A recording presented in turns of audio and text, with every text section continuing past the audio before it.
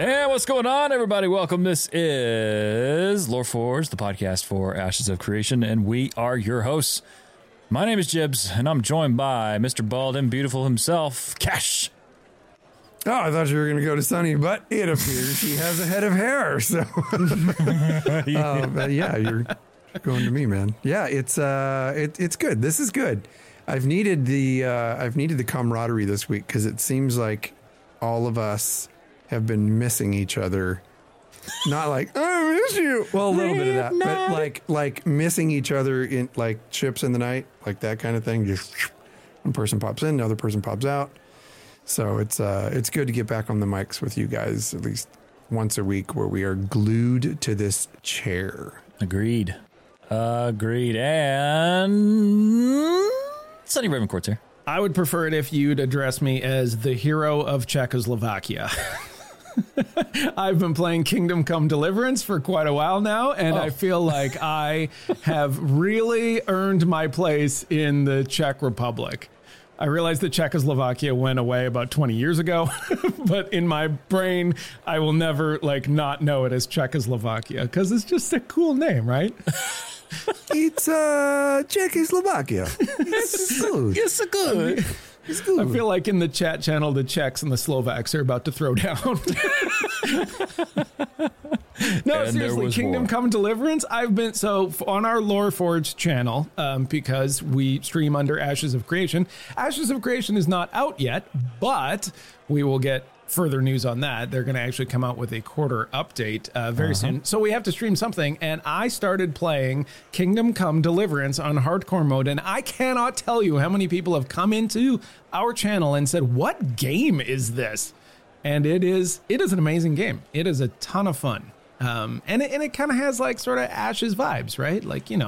Bows and swords and shields and Czechoslovakia and stuff like that. When you said bows, I thought Czechoslovakians throwing elbows, Yeah, throwing bows. There is a little bit of that. There's, some drunken fighting and things like that. It's a good time. It's amazingly open-ended. I played it briefly, and when I had it. Oh, God, yes. It's incredible. It reminds me, I know we kind of talked a little bit about this on our State of the Owl episode for our patrons, but it reminds me in a lot of ways of how Morrowind was way back in the day, like old school RPGs. It's like, hey, there's a quest, but you can do it in 7 different ways. Yes. And it's an interesting question for Ashes, too, because we don't know a lot about Ashes. And so some of us came from way back in the day of MMOs when they were a little bit more hardcore and punishing. And this game I'm playing on hardcore mode, and it is absolutely punishing. Absolutely punishing. I'm going to show you this. This is a visual gag, but I had to write this down and draw little hieroglyphs because my compass doesn't actually show north and south.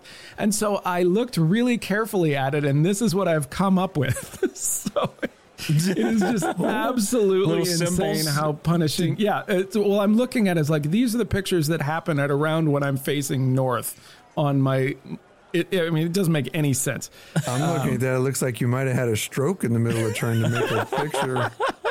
It's a seizure out. We could do a whole show. We might do a whole show on how hardcore is too hardcore for MMOs, right? That's a that's a great I'm writing idea. it down right now. Write it down. Put it on the list. How hardcore is too hardcore for MMOs? Because, man, we have seen it all. We have started with the hardcore, and we have moved into the lead by the nose, and now I think we're trending back the other way. So, yeah, that's a future show that we're going to have to do. I feel like I could answer that, and we could just sum up that show right now as permadeath. Permadeath, too much. Too hardcore. No, thank you. I disagree. I think if when done right, it can be fun. Well, so this one, this particular game, this is a lot like Skyrim, right? Single player RPG, open world, everything like that. Well, it turns out that in the hardcore mode, you don't actually save unless you sleep, which is kind of like RPG elements, right? You got to go to an inn, and that's where you save. Well, I played about 2 hours on the stream the first day, and then all of a sudden took an arrow to the knee and died, not realizing that I hadn't actually slept in a bed yet. And it was like, hey, guess what? You're dead. New game? No. So that was a bit hardcore for me. I don't know if I'm quite ready to do that on an MMO level. That's pretty intense. I wish I could say mine has been that extravagant, but I'll be honest, I've just been working and content creating and playing Warcraft. Doing the arena grind. Warcraft, you played Warcraft way back in the day, and Warcraft is a great, that's a great game that has done it all, right? Like it started off pretty hardcore compared to the other ones, and then it's gone one way, and now maybe now you have people didn't you do the classic one? I would still be playing it. Yeah, I genuinely love that style of MMO. I love it more than retail, that styling, but it's just... when you compare it to the features, and plus I know Cash likes to play retail, and when he's happy, I'm happy. So when he's happy, I'm happy. It's like having a wife that's a gaming wife. Like it's like when wife's happy, smooth sailing, right? It's exactly like a gaming wife. It's exactly like that. So when he's happy, Cash, I can happy life. Phone calls are great then.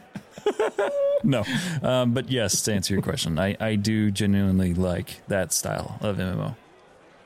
It's okay. You can go ahead and talk. It's okay. Yeah, Cash, you can just jump in anytime you want there, buddy. All right. You guys send me a text message. Turn on your microphone. Send me a text message when it's time for me to talk. No, I agree. I mean, I've enjoyed hardcore games in the past. I think that the last super hardcore game that I played was Shadowbane, but it was that totally ages me right there. Oh, Shadow. Nothing wrong with that. I don't even remember that. That was the first game that I ever experienced being player killed and having somebody steal my loot. Yeah. Yeah. That's legit. I was like, I don't like this game. I want my stuff.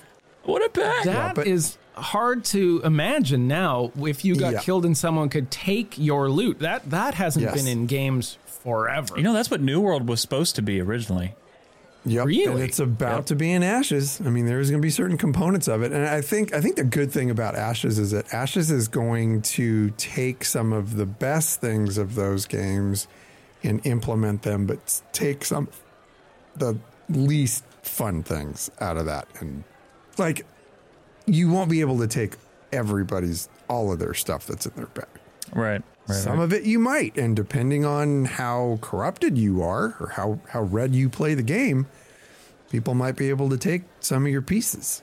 Yeah. So, yep, that's going to be interesting. Yep. That is for sure. Speaking of interesting, here's a segue. We got an interesting show for you all tonight, for all of you who are tuning in and listening.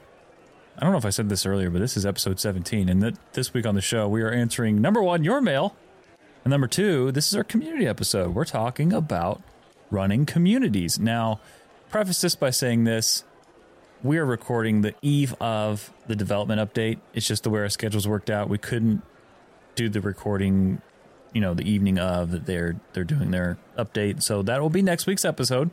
Will be the development update episode. But before we move even further, gentlemen, I would like to issue a huge congratulations to a very big friend of ours of the show, to Vladis Gaming, who had his baby girl. With the baby! Baby! Yeah! He did. He posted a picture of him with his brand new baby girl. And if there's anything in this world that gets my heartstrings and just like a harp, it is a daddy with his baby girl. Oh, yeah, dude. You can just Beautiful tell. Thing. He loves it. He's loving being a dad. Just some sweet memories and sweet pics. First kid? Yeah. Is that his first kid? No. He's not first kid. I don't believe so. I think he's got other kids. I think he has one other. Yeah. Yeah. I don't know how many, but I do remember asking, because I think I specifically asked him when he was saying, oh, yeah, we got a baby on the way. I was like, is that your first? And he said, no. But it's a I saw that girl. picture, though. I saw that picture in, was it on Twitter or something like that? Yeah. X. It's something like that. And it just, what a beautiful picture. Yeah. Agreed. Yeah. All right, gentlemen. Congrats. Yes. 1,000 times over, my friend. Congratulations on being a dad. Gentlemen, we got the mail here. It's in my hand. I can hear it. That's for effect. It's not really the mail, but it's real paper. It's a visual gag that it's very real paper that I have written on. And this coming to us from our friend Turtle. It says, gents, while catching up on episodes, I heard you make a comment about next generation MMOs, Cash Go the Wiki, and to update your systems. has there been any information provided about system requirements, or are there any conclusions that can be made based on Unreal Engine 5? Release is probably a far enough out that it would be a good time to start planning rather than finding out last minute you can't run the game. Da-da-da. I know this question gives me anxiety. So on the wiki, that's why I said Cash Go the wiki. There is Alpha 1 system requirements that are there, but that was Unreal 4. That was not Unreal 5. And I will always be a proponent. Look, when you can upgrade, do it.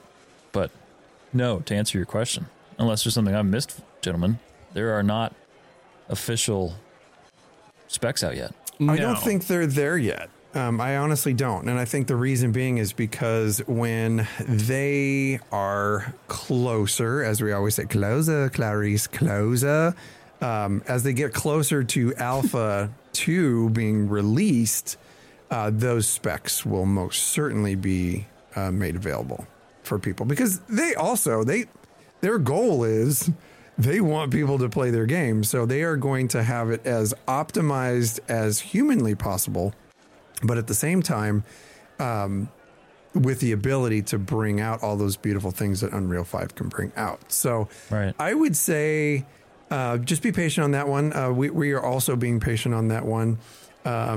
Because once Alpha 2 gets closer, you will definitely have like a minimum spec requirement and then like an optimal spec requirement for it, which could change. That could change with upgrades that they possibly do in between Alpha 2 and launch of Unreal 5. But Unreal 5, from what I understand, is a pretty darn stable platform. So I would doubt that they're going to do too much changing that. I wonder if there's like general specs for Unreal 5, period. Yeah, I think that you probably should look at like comparable games that are out there. New World would be a good one, right? It's just a modern game. But Unreal 5 is definitely, in my limited PC building knowledge, a very stable platform that I don't think that we're going to have like huge fluctuations. It just kind of is what it is. I think that they are not putting that information out because there's almost no benefit to them doing so. They're still adjusting things. They're changing things all of the time. And until we get to the point where it's like, okay, Alpha coming out in like a couple months, this is what it's going to be. Like, what's the point of telling us specs for something that's so far out and nobody's playing it? You know, it just doesn't make any sense on it. So we'll get it, you know, maybe a month or so before we can actually play it. And then, you know, that will just be the specs for that particular build. That'll be the specs for Alpha 2. And then when we get to beta, you might get completely different specs because they might be making changes. Hopefully we don't get some sort of wholesale engine change again. That would be wild, but I doubt that very much. If you go to the wiki for Ashes, it says Ashes of Creation alpha testing minimum system specifications. These system specifications have not changed for Unreal Engine 5. Oh, well, there you go. And these are... What's the graphics card? We'll get there. Just wait for it. Operating system Windows 10 64-bit. Okay. Intel Core i3 at 3.3 gig. Or AMD Phenom 2. Graphics card NVIDIA GeForce GTX 750. I think a whole 750? A whole 750. I think a lot of people are going to be really nice when it comes to these specs. I think I have a box fan in the corner of my office here that if I just found a way to duct tape it to my computer, it might run that. I think the ignition of my computer uses GTX 750. Wire up an actual potato. The power button uses a 750. That's got to be like bare minimum though, right? Like as far as FPS is concerned. Yes, this is the minimum system spec. So you're probably going to be running things on low. Now, okay, let me finish this off. So 8 gigs of RAM. Oh my gosh, a broadband internet connection. A broadband? 50 gigs of space and a DirectX compatible sound card. Those are the minimum specs. Now, moving on. You've got mail. Mom, get off the phone. Oh my God, we're five. Yes, you need 2 landlines in order to run this game. Oh my gosh. Okay, recommended specs. Same thing, Windows 10 64-bit. Processor, Intel i7 is what's recommended. So, okay, it's a little beefier there. Yeah, step up there. NVIDIA GeForce GTX 1060, which is like it's the bigger version of your box fan behind your computer, which is not bad at all, not hard to get. Or a Radeon R9 Fury. DirectX 12, 16 gigs of RAM. Same thing, 50 gigs of space and a DirectX compatible sound card. If that's pretty low, the way you roll, super low. Yeah, man. Yeah. Galwood in chat says if you listen to Steven during the UE5 reveal, he says they don't know if specs will change, quote, but will let us know, end quote. So yeah, we'll probably find out around A2 start. You know, I wouldn't be surprised if that, like, the recommended specs and everything is fine and the game looks great, but like you also had some high end on that where if you really cranked it up, that you might get something beautiful. Oh yeah, I can't wait to push it. You might burn your card. A la Diablo 4. Yeah, Diablo 4, watching our friends burn their cards in Diablo 4 was the exact reason why I sent a 100 or what was it, like 265 or 500 FPS limit. Yeah, you basically set it to your monitor, right? Yeah, pretty much. However fast your monitor goes, your graphics card does not need to go any more frames per second than that. You can't see it. So that was a thing with, like, especially on loading menus, right, where you're hitting like 2,000 and 3,000 frames a second because it was having issues. And all of a sudden, your graphics card just goes. and then it's glue. And that's about it. Why is my computer whizzing right now? That's the legit reason I quit Diablo 4. After seeing our friends' cards, I'm like, I just built this rig. I'm not about to buy another 4090. Forget that. Was the beta, though, wasn't it? Wasn't that the beta? It happened during release as well. Beta and release. Yeah. Get out. It happened on full release? Full release. Correct. And it was not covered by media, which is quite interesting, to say the least. But, you know, like, I'm like, not going to do it. No reason to take that kind of risk. Not for Diablo 4. Nope. No. But anyway, so yeah, we'll keep our eyes on that. And when we have specs and stuff like that, we'll definitely bring it back up on the show. That is for sure. Speaking of gentlemen, coming back on the show, we have a phone caller. We have a voicemail. A voicemail? We have a voicemail. Fun fact. Ooh. Okay. Ooh. Yeah. So cool. I like voicemails. It's a returning favorite. I don't know if he's calling collect from his country, but we'll take a listen. So let's take a listen to the voicemail. Hello, Jibs, Asuni, and the Cash. This Victor from overseas. I call in again. This time I want to talk about the lately thing from Ashes of Creation. The caravan. I have some problem with the system.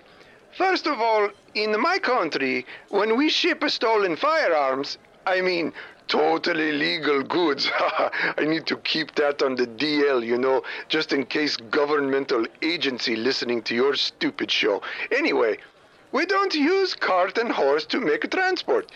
What is this, Vera maybe living in the Dark Ages? We use locomotive like every other modern country. Shish. So maybe Vera put in a rail system? I don't know. Might be a smart idea. Also, does Vera have a fire brigade? I see video where caravan is a fire and nobody make a bucket brigade to put it out. How they sell the burnt AKs? Everyone know fire damage these goods. Anyway, maybe you pass along to people in charge in Vera. So, one last thing. I want you to know I started a YouTube channel. Yes, and I don't have much time, so I just steal other people's videos and I use the AI to dub better voice over their stupid talking. It's really fun. And maybe you can donate to my link, too. Somebody has to put the Shabbat on my table. Anyway, I see you maybe again when I have more change for make another phone call. I'll see you later. Peace, love, and honeybees. We gotta have that guy on the show. Oh my God. Okay. Little background on this. So it turns out that this is actually pretty true. Victor did start a YouTube channel. Someone has started a YouTube channel from overseas. I'm not good enough with languages to determine exactly where it is, but it looks pretty Russian to me. And all of our videos, including the Golden Feather Tavern. Oh, as a matter of fact, I think I'm not sure if the Golden Feather Tavern actually had these because they were longer. They might have dodged this, but like Richie and Ash's relation, all these other videos, Stikano, Victor has taken their videos, downloaded them, overdubbed Russian voices onto it, and then put it back up under his own channel. This is an actual thing that is happening right now, and it is kind of hilarious. I thought Stikeno's comment was one of the funniest things I'd seen for a while, and he goes, I don't know, I kind of like his content. I love Stikeno. He's got a great sense of humor. Yeah, that was... We're hitting the Russian airwaves, so, hey. Yeah. Tomato. Number 32 gaming podcast. Number 32. In Russia. According to Apple Podcast numbers. Yeah. Man. I'm just calling it out. I think we need to have Victor on the show. That guy is freaking hilarious making phone calls overseas. I'm interested to see how that would work.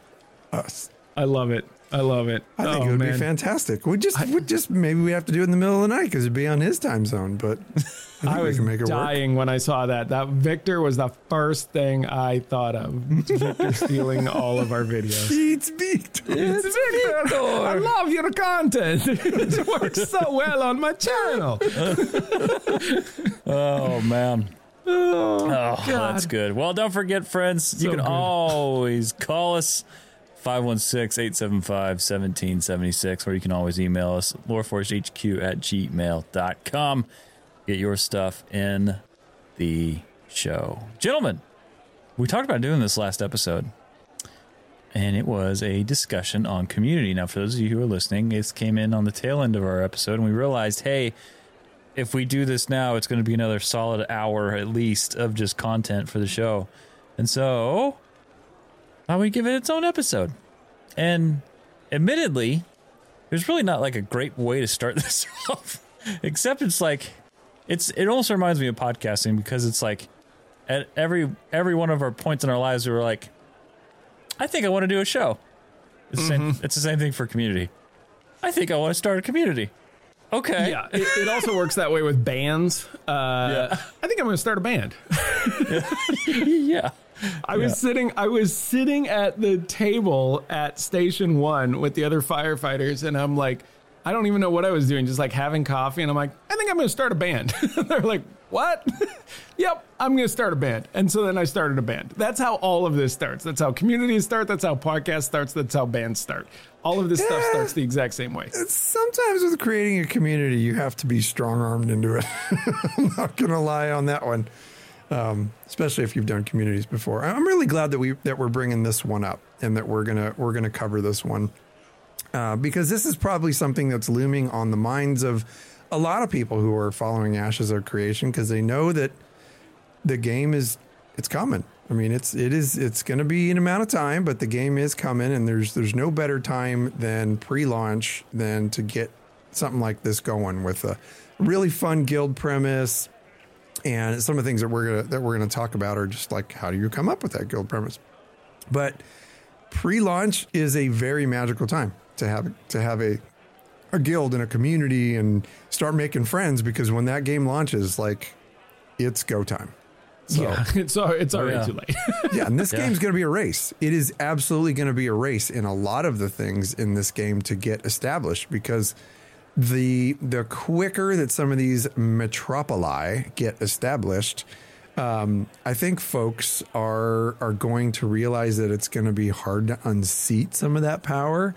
It's going to be an ebb and flow in how these servers work, but the folks that are going to have a leg up are going to be the folks that well, neckbeard this thing and have done a lot of planning with their guilds before the game even launches. So there's a person that's on, there's a person that's on our YouTube channel that watches some of our content, and he's posted the same thing a couple times with regards to guilds. And you just sort of brought this up, that it's going to start early and it's going to start big, and it might be one of those things where it's difficult to unseat power. Well, this person has said pretty definitively, too definitively for my tastes, because I don't think you know this for sure, but he says this game is going to be controlled by large guilds. No matter what they do, small guilds are not going to have a place in the game. Large guilds are going to run all of the metropolises, all of the freeholds, all of the stuff, and it's just a large guild game at this point. Now, I've not seen a game where they actually put bonuses in for small guilds. This is something new to me, and it seems like they have actually thought of the concept of how a small guild will compete. So that's a plus. I don't know necessarily whether or not large guilds will dominate like this. JB, do you think that large communities are going to start off early and just nobody else sees anything but their taillights? I think so. But I think more what you'll see is just a blob of people will be everywhere. And ultimately, I think it could very well be you're going to see these things where people are like, hey, I can't beat them, join them. Kind of thing, mainly because from a number standpoint, and really I have nothing to go against this, even from a devil's advocate standpoint, because of what I've seen that's close to this sort of asterisk is New World. When you saw the big guilds that ran the servers, they ran the maps. And yes, I know that there are buffs, etc., and things that can happen, and alliances, don't want to discount that for Ashes of Creation, but truthfully, in a lot of ways, yeah, I do, because at the end of the day, numbers win fights. You can be buffed, and we don't know what those buffs are. I don't want to downplay that at all. We don't know what they are. It could be groundbreaking, okay? And if that's the case, then foot and mouth, happily shut up. But it's until we know that, I'm going off what we know, and typically, it's a numbers game. Well, historically, it certainly has been. Historically, and New World was just a terrible example, right? Like it just terrible in the way that it was you're so accurate, but you'd see a map and it was just controlled by one color, and you could not unseat them from power. And they had all the advantages, and it was just miserable for other factions. That is... And I'm just going to put this out there. That is my biggest fear for Ashes. Out of anything that we've ever covered in this entire thing, domination of a certain faction, guild, whatever in a server is the thing that worries me the most in Ashes. Because it isn't a thing in many games, but it is a thing in Ashes, and it was a thing in New World. And when you saw it in New World, it really kind of destroyed the fun out of it, when you just felt like you had no hope in any of these mechanisms that they built, like sieges and like turnover of cities and all this other stuff. And you're just like, what is the point of all of this if we're just going to get rolled by this one giant faction all the time? There's a lot of stuff in here that is different. Much bigger servers, right? The server size, gigantic. Hopefully they have an eye on it with the mechanisms they're putting in place, small guild bonuses, all sorts of stuff like that. But man, I really didn't like that about New World. I think most people are thinking that that large guilds are going to just run the roost. And I think the reason for that is because that is historically the way that it's gone with games that have those mechanics in place. But the real thoughtful mechanics that are being put in place are the fact that smaller guilds in this game will get more perks, more points to put into that guild tree. I think it's way too early to tell right now because we've only seen maybe a few of the perks that you can get, like faster health regen rates or faster mining or harvesting or things like that. We have not seen how that system is going to be fleshed out yet.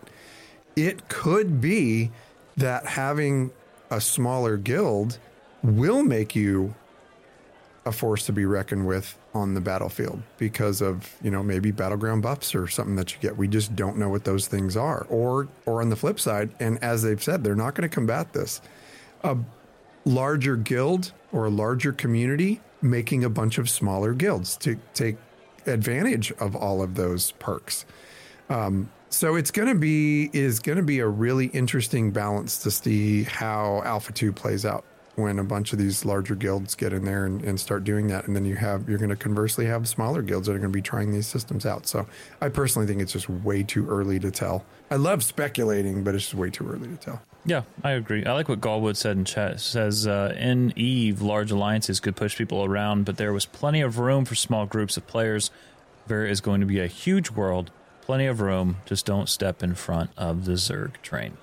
Yeah. I think there's a lot of truth to that. Tactics. Yeah, I mean, and he's not wrong. Like, that's exactly how it worked in EVE, right? Like, you'd have these massive guilds doing massive guild things, but then you'd have smaller guilds doing smaller guild things. The problem is when you want it all, right? When you are the small guild and you want the big guild things. When you're the solo player, but you want the group content as a solo player, right? Like this is kind of the MMO thing. I want all of the things, and you know, it's difficult to give somebody all of the things.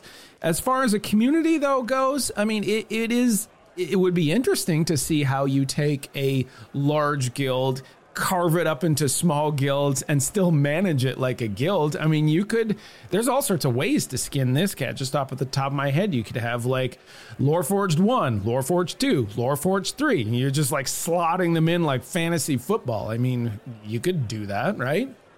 You could certainly do that, but I think I want to kind of transition back to our original thoughts here. And the original thoughts are, when you do make that decision, when you do take the step, because it is absolutely 1,000% a large step when you are stepping into guild leadership. And so when you're starting a community, so, you know, say like take us, for example, we're starting with community first. Now, it invariably is going to happen that our community at Loreforged on our Discord is going to transfer into a guild for the game. Now, one of the biggest questions, and this is it's a huge pivot on what our conversation just was, but how do you actually go about doing that? Like, what are some ways that you think you can really define the purpose of your guild, the niche that your guild is going to have, the platform for your guild? What do you think? What are some of the different ways you can do that? I think it comes back to keeping it simple and just like, what are your interests? As the GM, what interests you? Because ultimately you're going to be managing this on a day-to-day basis, and you have to be able to invest yourself into what you're managing. And so if you're going to choose an angle or some kind of niche piece of content, maybe you want to be fishing wranglers, you know, and that's your thing. Well, then you've got to love fishing. You know, maybe in real life, you pull on real life things. Maybe you're a fisherman in real life. I know Tested Weevil's in here, and he and his wife go fishing all the time. And, you know, so it's just like, it would make sense if he wanted to be a GM and be a GM of a fishing guild. Totally would get it. That'd be really cool dialogue, especially in Discord. People shooting the breeze, talking about fishing, doing their thing. So I think when you can pull on real life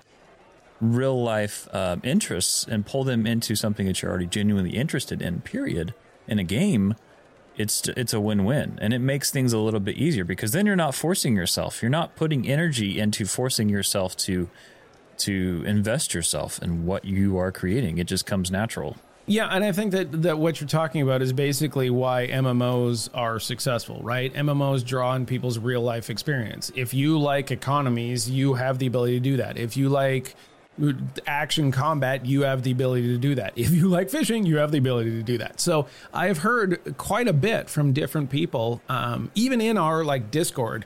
Our Discord is not exclusive to people that have to be in our guild. Some people are starting their own guilds and they just like our podcast, and we're totally welcoming of that. But they've talked about, like, I want my guild to be people that defend caravans, right? Like, they're basically privateers. They're bounty hunters. They want that kind of lifestyle, defending caravans.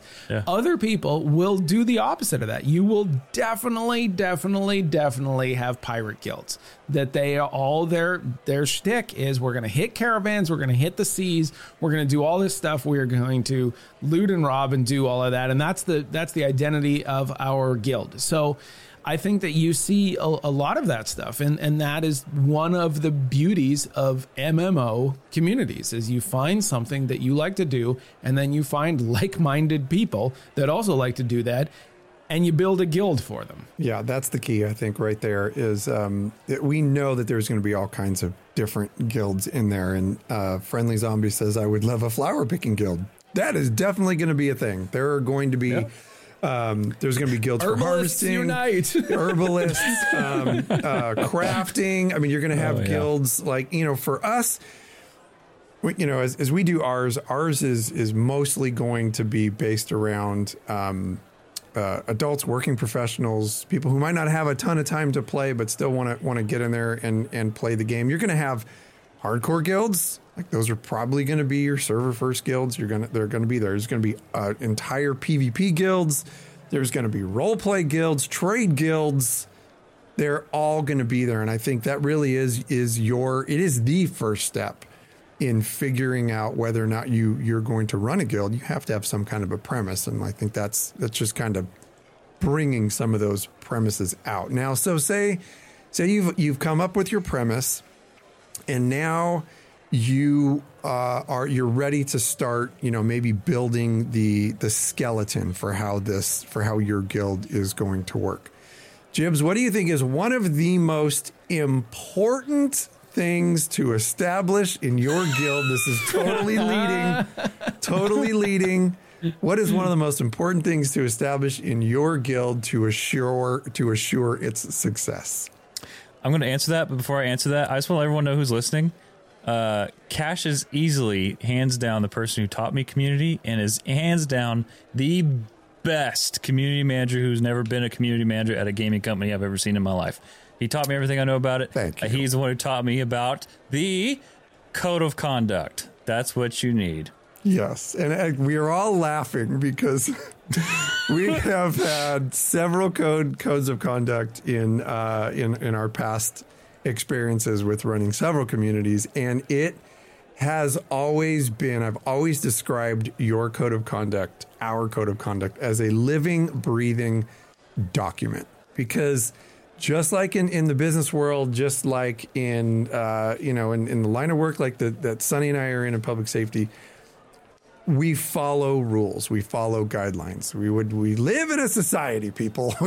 We have to follow some rules and guidelines, but at the same time, you cannot have a standard operating procedure for every single thing that is going to come across your table as a guild leader. Yeah. Sometimes it's just like you fly by the seat of your pants and make the best call, the best decision that you know how to make.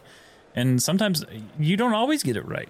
Sometimes it's stuff happens, like I think back to Lore Seeker days, like when the community took off, it took off and we weren't expecting that. That was never in the cards, never a single thought, but it took off and it became okay, we need to make this call. What's the best call for this? In a lot of ways, it was proactively reactionary in the way we were making our calls. And it worked out well. We were able to navigate through that. But just from the standpoint of like, hey, it's not, there may be surprises along the way, and you just make the best calls that you can make. Yeah, I mean, this is another one of those things that I see documents like this, and the lawyer in me just kind of has a small mini stroke. It's like, oh God, so much potential chaos. Yeah. We in the legal world, we call it the parade of horribles, like running down the potential terrible things that will happen as a result of X, Y, and Z, and how bad it can go if you make the following decisions. And the reality is this, like every code of conduct that I've ever seen you guys write is with best intentions, and it always has a nice big catch-all at the end. And then if it feels wrong, it probably is wrong, right? Like if it's not working for the community and we three are the ultimate deciders of that, then it's just not working. And I think that despite how detailed you want a code of conduct to be, and they are, and it's better when you do have detail, I think that being able to just kind of be the gatekeeper on your community is a big thing. And Cash, like as far as communities go, I know that you've had to make some tough decisions on things. And I wondered if you could kind of elaborate on like when you are implementing this code of conduct and when you have to protect your community. How does that look when you do something like that? When you're leading a community, it's very difficult having to take that leadership role. And I think for some folks, it's an eye opener to, holy crap, now I actually have to lead this thing. And I really don't know that much about leadership. So that's why I'm saying like it's a massive step when you get in there. You have to be okay as a leader of a community / guild. You have to be okay with making unpopular decisions at times. And that is why this code of conduct thing is not just a bunch of things that you write down. Like, stand on the shoulders of giants when you're creating your code of conduct. Google it, look at it, use ChatGPT, come up with some different things, and then mix and match what you think is going to work for you. Because a key factor in bringing folks into your community is making sure that they have read your code of conduct and they acknowledge in some way that you can come back to that they understand your code of conduct, because that is your fallback. If somebody, for some reason, breaks your code of conduct, you want to be able to go back to that code of conduct and show them where they were wrong and where they were not following what was asked of them when they joined your community. And I smile when I look at one of the comments in chat. Wizzy McNasty says, don't be surprised when a member quotes your own code of conduct when making their argument. And that's half the reason that suspect their guild exists. And totally understand that, totally get it. Like, I understand that from stem to stern, because we've had that exact thing happen to us on several occasions. And when that does happen and you find yourself in the wrong, also as a leader, you have to be okay with taking a step back and going, you're right. Let's flesh this out. So I do think that, like, we have some I'm sure we're going to get into some stories here. We have had some situations in some guilds in the past where it has come down to us having to separate ties with people.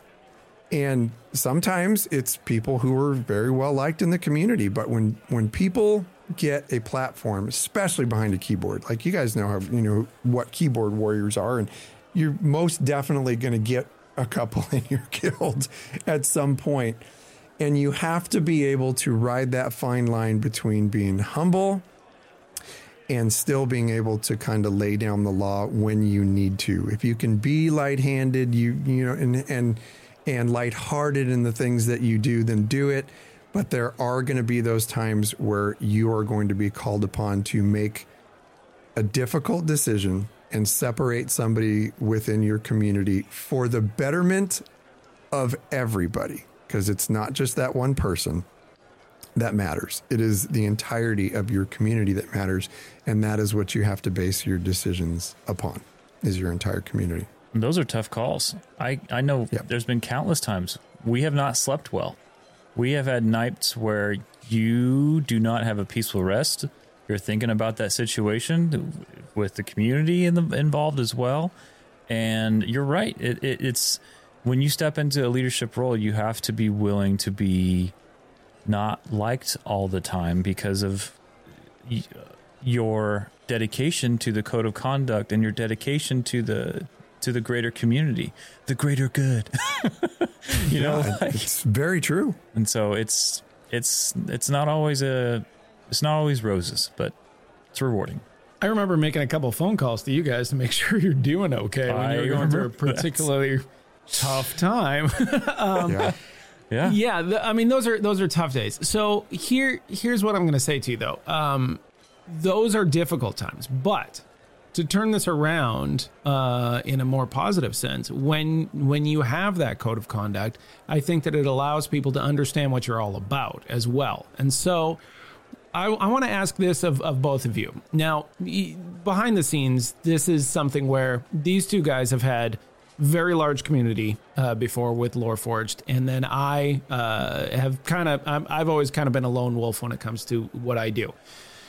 We decided with this project we were going to do a community because we felt like it was the right project for a community, and everything lined up, and we're like, oh yeah, we're going to do it. And all three of us were just game on with this. There was no hesitation with this particular project that we were going to build a community for it. So I want to ask you this, and I'll start with Cash, and then JB can go next. Can you think of a time when you, with the community, were able to look at your code of conduct, or like think of your code of conduct in something in like a very positive way, as opposed to only looking at it as a hammer for the negative? Yes, and I think the reason for that is because our codes of conduct in the past have always had like a measure of lightheartedness to them. And I say that from there's a couple things that have said, don't do this because, we'll launch the city guard at you or something like that, to where it's lighthearted, but people kind of get the point. So we have always like tried to not seem heavy-handed in certain aspects. And trust me, over the years, I have learned the difference between cutting something off at the head based on a violation of the code of conduct, or really truly hearing somebody out, like to the point to where they're yelling and screaming privately, of course, because it's leadership, and like a way that I've always done it is you always, if you have to, I hate using this word, but you discipline in private, you praise in public. And so when an issue would pop up, then I would always like, just, hey man, you got a minute? I want to talk to you about something that happened in Discord or in game or in Raid or whatever. And then you pull that person aside and you have a private chat with them and you gather all those facts. And I have sat and just listened to people yelling and screaming at me before I just go, dude, you're done. Like that was your opportunity to just explain stuff to me, but you took it to anger immediately, and that's just not how we roll. So I'm sorry, but we're going to have to separate.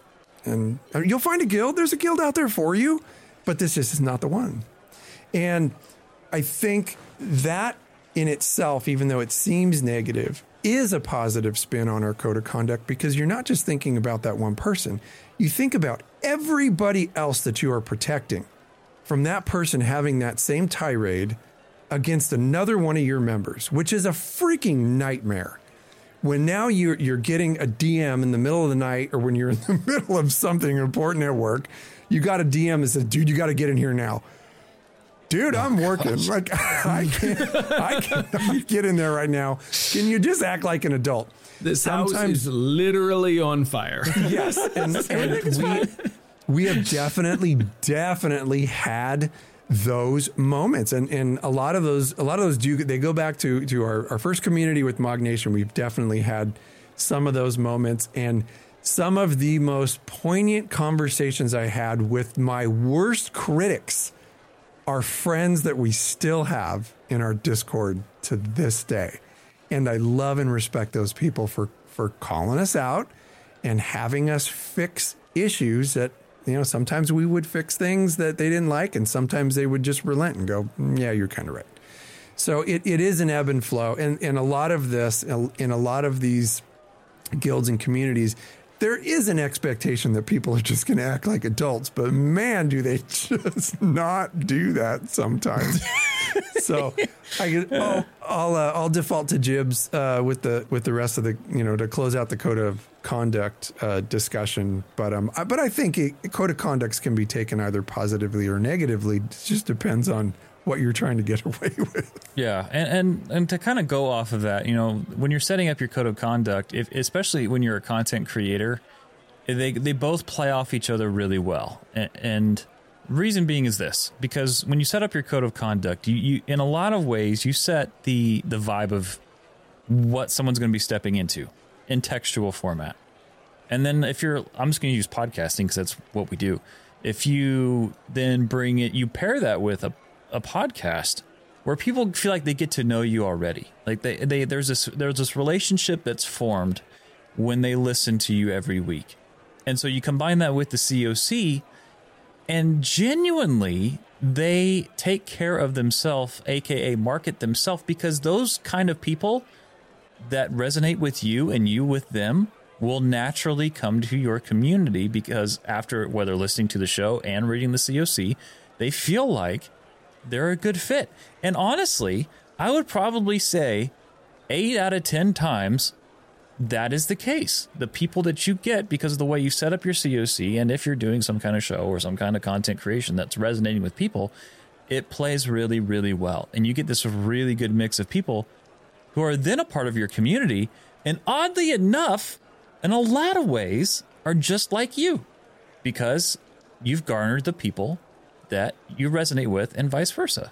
And so it just works out really, really well. I agree there. I agree there a lot. And again, like Wizzy's just crushing it with some of these comments in there. I love it. The funny thing is, like, we have Gone Crazy Back Soon, Katie, a wonderful friend of ours, and she took over the Lore Seekers Guild for us. And we've had many conversations about guild leadership with her, and her co-leader just absolutely crushing it over there. It's still working really well. But Wizzy says leadership has to understand sometimes they are the problem. Guilds fail when they refuse to self-reflect. And I got to tell you, like, I dwell on this stuff because gaming is my hobby. The game that I'm playing, the community that I'm in, it's so important to all three of us that, just like Jibs was saying, I literally have lost sleep over it, over some of these situations, because I always want to give everybody a fair shake. I don't like conflict either, but if conflict is standing in between homeostasis of my community or our community, then it is what it is. You don't have to like me. You don't have to like the choice that I'm making. But if you are an issue, then you might be going away, or we might be having a pretty cool talk at first. But I have to tackle those problems. If you don't tackle those problems, then they just do nothing but fester. There are quite a few things, and I know that I think we're pretty good at this, and I know that we're going to get even better at this as time goes on and as our community here within Ashes grows. But one of the biggest things that I think is getting your members engaged and kind of just getting them wrapped around what you want your guild to look like, your community look like.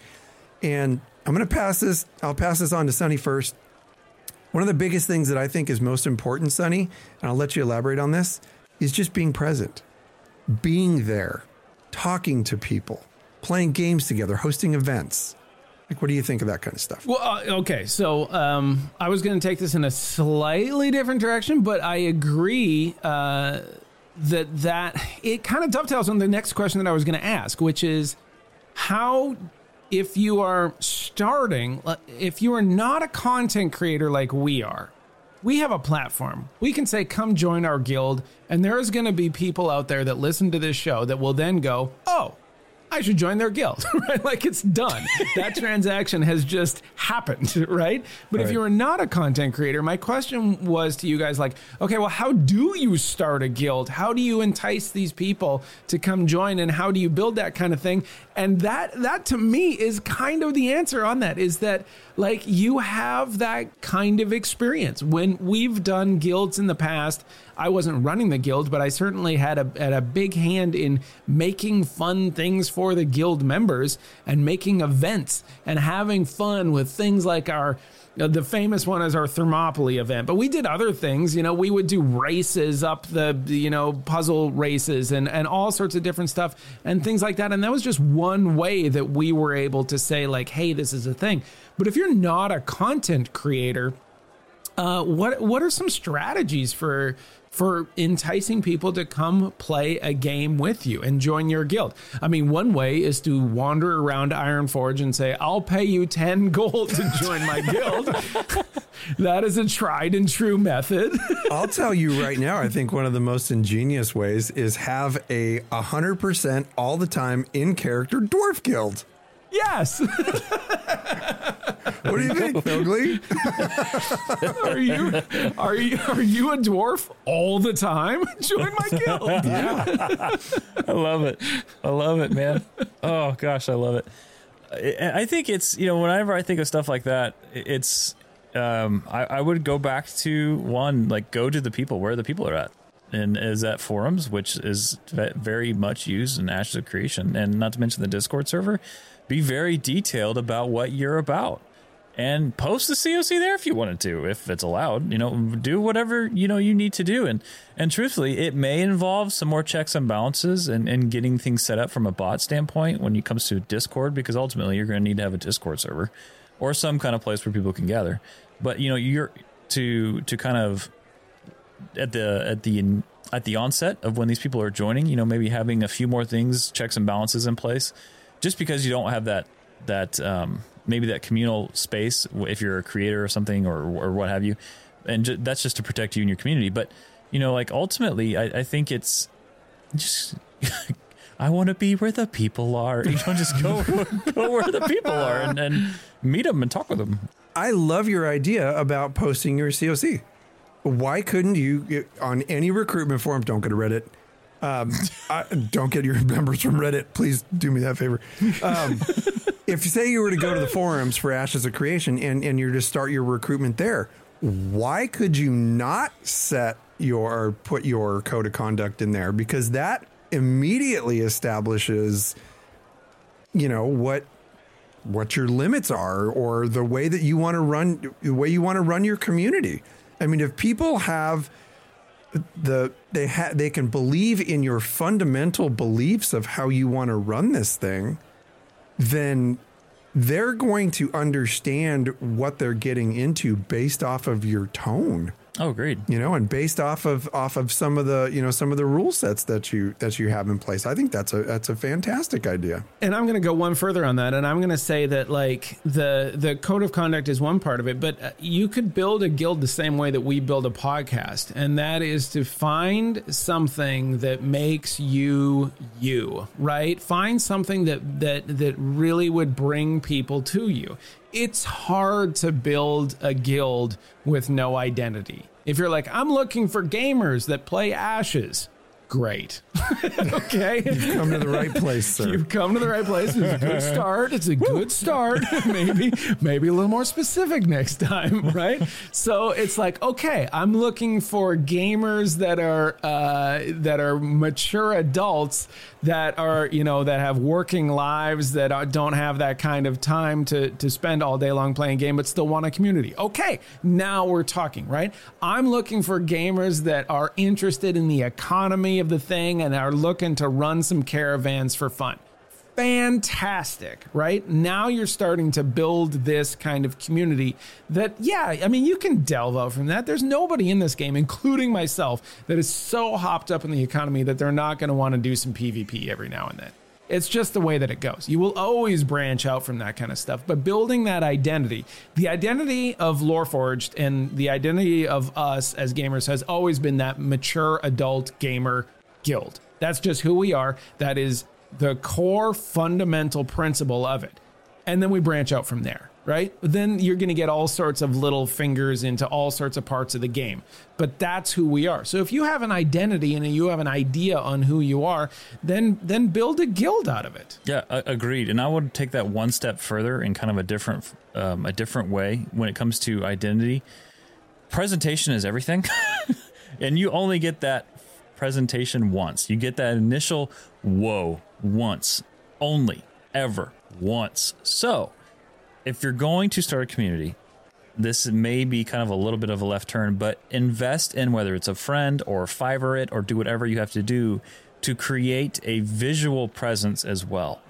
Because what that also conveys is not only in your COC, but in the visuals that you portray to the people, whether it's a logo for your guild, a banner for your guild, that puts off a vibe as well. That is going to make them feel a certain way in addition to the COC. And it's attractive. People like pretty things. You give them something pretty, they're like, oh, shiny. It's like a fun fact for Sunny. So yeah, exactly. So I know it's a little bit of a left turn, but truthfully, that is very much in my head. It's something that you want to have as well. The more professional you can look, the more fun it looks. It's more inviting for people. It's beyond just text; it's image. Can I take it a step further? How many steps can we go? There's a lot of steps. One more, Sonny. We're moving. I want to give it one step further. If you're trying to build a community, this is an RPG. Like we are going to be playing a massively multiplayer online RPG, which means people, even though they say they don't, everybody loves a little role play. So if you have a good premise for your guild, write something up in character. Have your COC be in character. Have your message to your prospective members of your new community be in character. People, and then hold on. People love that shit. Like they seriously do, man. It is way too much freaking fun. And like, I will flat out say this right here as a teaser. I cannot wait to start recruiting for our guild because we have some really freaking cool little RPG elements that we're going to throw into our guild recruitment. It is just going to be a super fun deal. And just like we were saying, we jest about the Dwarf Guild all the time, but these guys are crushing it. They're doing a great freaking job with that. It looks so attractive. We have one of our members in chat, Carl, I know you're out there. He wants to start a Nakua guild. I mean, okay, that sounds freaking. He pitched it to me. I was like, dude, we will freaking support you as much as possible because that sounds amazing. Just a coastal node type guild that is all Nakua. How freaking cool is that? It's just, there's little things like that you can put in. There's that flavor that you can put in there when you're trying to bring folks in. But what I will say is have a plan for it. Once you do get those members, you got to follow through on stuff like that. So if you're going to advertise something as, hey, this is our theme, this is what we're going to do, and you're going to add those RPG elements in there and that role play flavor in there, you do have to have some follow through with the way that you actually execute it. All right, I'm going to put a bow on this since I feel like I'm kind of the moderator of this one, having the least experience in running a guild. But this is a nice question to end on. How do you measure success after you have built a guild? What does success look like to either one of you guys? Cash? I think that a measurement of success for me is you are going to know it. You are absolutely going to know it. If you've hit some of these things that we've talked about, if you're present for your guild, if you're putting on guild events, if you're managing problems and making toxic people go away, you're protecting the sanctity of what you're trying to build, you will see growth continue. And it's not just for content creators that are starting communities and stuff. You guys, we are vastly in the minority here with the people who are going to be running guilds as content creators. There are so many more guilds out there by just folks who are just advertising with a really cool premise and people are diving in. When people show up and they stay, that is a massive indicator that you are doing something right. When the toxicity is low, when you've gotten things set up, and I want to go over a few things here before we completely wrap, just some closing thoughts on it, but I'll do that in a minute. I'll go ahead and default to Jibs for the rest of the answer on this one. But I really think that you are going to know whether or not your guild is successful or not. No infighting. You're just going to feel it. Yeah, I agree with everything he just said. And I want to add to that. I think it's also when you can sit back and just watch your Discord server at night and just watch it and watch the relationships form. Watch the friendships that form. There's people over who met through Lore Seekers who got married, man. Yeah, legit. What? It's just when you can watch stuff like that and you watch friendships that are now lifelong friendships, even beyond the couple that got married, and you watch it go, and you watch the people who, to me, there's a sense of pride that they form, because it's not like like us three. It's not our community. It's their community. And you see that pride of protecting that community rise up in them whenever something, maybe someone who's clearly not there, should not be there, they just rise up to defend, like, hey, this is our neighborhood. You've come into our family. And so we're going to protect this adamantly. And when you can sit back and just watch that, and you never have to say a word. You never have to say a word. It will, at some point, like Cash was saying, well, he wasn't saying this specifically, but what he was saying in addition to was, eventually your community will get on autopilot. Once everything's all set up, I mean, yes, it'll be like bumpers on a bowling alley, but in a lot of ways it becomes on autopilot because of all the legwork that you do up front. And then you get to reap the rewards of just watching these relationships form, watching people take pride in that community. It means something to them. It's more than just a game. It's more than just community. It's like family, and it becomes something really, really special. And that, to me, I think is success. Numbers don't matter to me.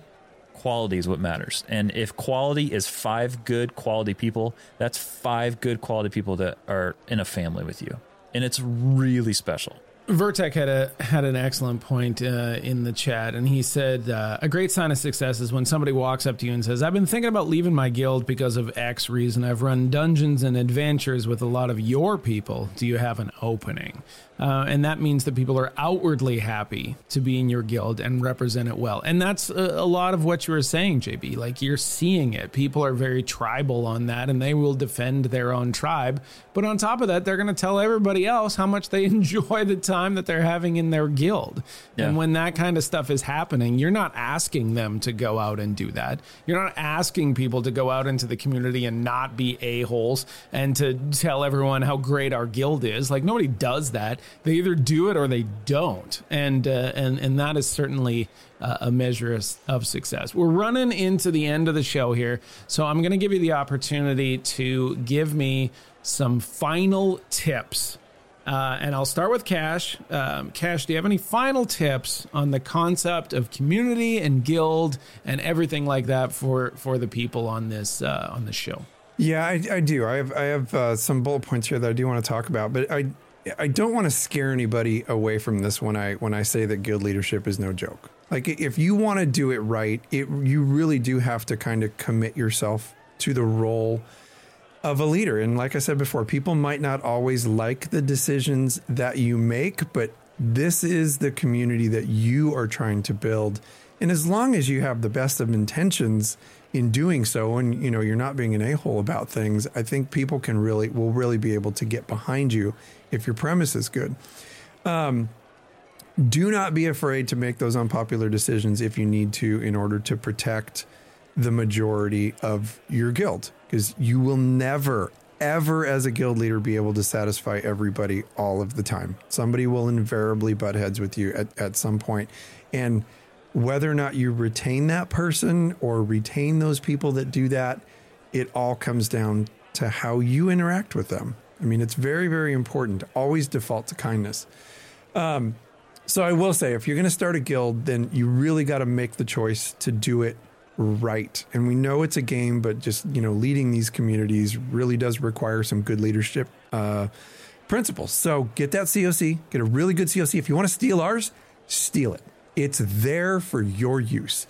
Steal the thing that we've had and that we've really massaged over many years of guild leadership.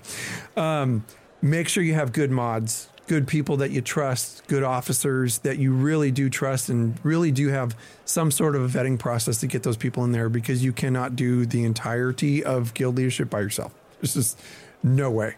When you run into issues, praise in public, discipline or investigate issues in private. It's super, super important that you do that. Nobody wants to be embarrassed over, stupid gaming stuff.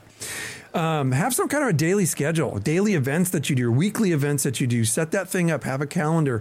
All those things are really, really good for keeping people engaged and keeping people coming back. Always have your eye open for leadership potential. when you have people out there that have become good friends, people who are inadvertently leading groups and they're just crushing it, you put that person in your back pocket, you have a little conversation with that person, say, how would you like to come in and be part of our guild leadership team? And those people are usually so freaking stoked. And then you take those officers that you make and you empower them to go out and just do your bidding. You empower them to go out and do guild events and run things on their own and just give them the tools that they need to do to succeed. I'm going to leave you with this final thought. And this is why it's so critical, why guild leadership, when you really want to do it right, is so critical. If something goes wrong, it is always the guild leader's fault. It sounds harsh, but that is ownership. If something goes wrong, you must have missed something somewhere. So take that time, just like we were talking about with the chat, to self-reflect. Think about where you went wrong, talk to your officers, and fix those issues. If anybody ever wants to talk guild leadership, join our Discord, send us a DM, send us a message, hit us on Twitter. I will talk about this stuff all day. I love this kind of stuff. So we are open to you as a resource. Now follow that, JB. Nope, I'm just going to take in the outro unless you have something, because that's not happening. No, I think we're into the outro. Oh, okay. I'm sorry, Jibs. I didn't mean to roundhouse kick you in the nuts. This is your wheelhouse, right? I love this stuff. Is like, hey, let's do an economy show. And we're going to try to put the reins on Sonny for 60 minutes here. Like, this is guild leadership, right? Like, this is your baby. We knew this was going to be the case. This is something that before we even started this whole project, we're like, Cash, we want to run a guild. Get ready. And this is exactly what we expected. So to do a show on guild leadership is just, I mean, we're throwing softballs to you here and letting you knock them out of the park. And I think you did so. Thank you. I'm smiling like this is my wheelhouse. I love this stuff. Come join us. It's going to be super fun in Ashes, I swear. It's going to be good times. Oh, well, thank you everyone so much for taking time to push play. Come check out whether you're watching on YouTube, which a lot of you do, or maybe you're listening on the RSS feeds. Thank you so much for checking out Lore Forged, and we hope you enjoyed your time here and learned something today, most importantly. That you can apply to your guilds or community. So if you enjoyed the show, please take a moment. Tell us how we're doing. We've been around for 17 episodes. We have maybe less than 10 reviews. And so I'm putting the challenge out there. It doesn't matter where you're from. If you've enjoyed your time here, after you're done, take 30 seconds and leave us a review. For every written 5-star review that we get on Apple Podcasts, we will happily read those right here live and on the air. But we genuinely do want to hear from you. And let us know how we're doing, what you think we could do to improve, add to the show, etc. Just let us know. And of course, you can always call us 516-875-1776. Try to keep your voicemails around a minute or less if you want to play it here on the show. And of course, you can always email us, loreforgedhq@gmail.com. Get possibly featured right on our mailbag segment. Sonny. You can find the links to all of our stuff at loreforged.com, including YouTube. Go to youtube.com/@loreforged for all of our YouTube stuff. It is not coming out at the blistering pace that we initially started it at, but it is regularly coming out. So we're trying to get you a brand new video at least once a week. And of course, the show is always on YouTube as well. Plus shorts. Shorts are a thing for Gen Zers, I guess. You can go to Twitch, twitch.tv/loreforgedhq if you want to follow me through 15th century Bavaria. And also talk about Ashes of Creation at the same time. It's a fun, we're building a fun little community there on Twitch. It's a good time. Plus you're watching it right now, so that's great. Patreon. Get all of our content early on Patreon, plus the State of the Owl, which is our exclusive After Dark episode once a month for the patrons, and that is at patreon.com/loreforgedhq. Cash. I think we need to drop more F-bombs on our After Dark show. I'm throwing, you're going to throw a gauntlet for reviews. I'm going to throw a gauntlet for us to say the F word more. I'm so conditioned, and you just freely, let them go. You're so natural. You're so natural. I think out of all the ones that we've done, what are we on, 4? 4 State of the Owls or something like that. 4 or 5. We just did the one yesterday. 5. I haven't said the F word once. No, that's not true. That's not true. That's not true. That's absolutely not true. No. Oh my God. Okay. You're gonna have to go look at that. Where's my red flag? I love you like my next review breath, on but this. that's not true. F you guys, you're so judgy. Friends, if you want to join our Discord community, I think we freaking beat the hell out of that dead horse tonight, but we do have a good time in our Discord community. Everybody's welcome, content creators, players, anybody who wants to come in. And like I said, if you guys want to come in and talk guild leadership so you can, fly off and build your own guild, then come on in, man. We'll chat about guild leadership. We'll help you however we can. You can follow us on X. Jibs is at Jibs IRL. Myself is at Cash Quests, and the Cash is with a K. Sunny is at U of Coruscant, and don't forget to follow the show at Loreforged HQ. Friends, we have a couple of new Discord members. This week we got Goobak and Wildstrike. Wildstrike is actually a friend of ours from a bunch of years back, and we're really happy to have him along with us on this ride. Another thing I wanted to mention, Sunny put a really cool video out a little less than a week ago on guild classes. Super cool. I mean, we're talking guilds tonight, so we might as well kind of throw this one out there. Guild class is kind of a super cool, like wall of crazy type idea that he has about like guilds that specialize in certain things. And I thought it was a very, very interesting video that he put out. There's a couple little funny things about my height in there, which I got a good kick out of as well. But anyway, if you're interested in absorbing some of your content for Ashes of Creation via YouTube, then we have some really fun videos that we've been putting out. So anyway, that's that. Friends, thank you so much for tuning in. We appreciate you, and you have a wonderful week in gaming, and we will see you back here next week on our roundup of the development update on artisanship. So take care. Have a great week. Peace, love, and honeybees. Safe travels, adventurers.